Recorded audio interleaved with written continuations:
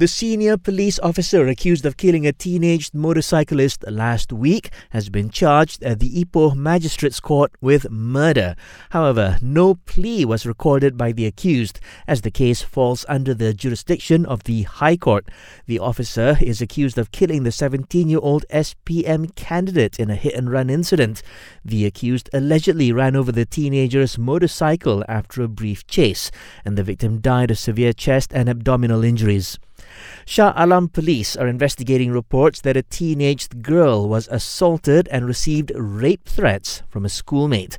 The district police chief says the suspect will be called in for questioning today. The case came to light when the victim's father made a post about the alleged incident on social media recently.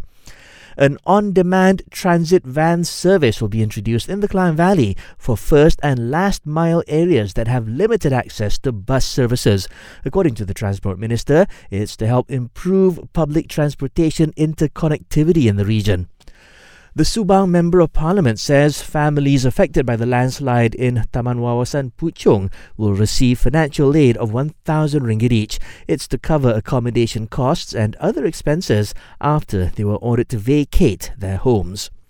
A local bakery chain has backtracked on a decision to ban Christmas greetings on its cakes. This is after Jakim clarified there is no problem for halal-certified bakeries to write such messages. And at last look, around 6,100 people were being housed in flood relief centres in the East Coast.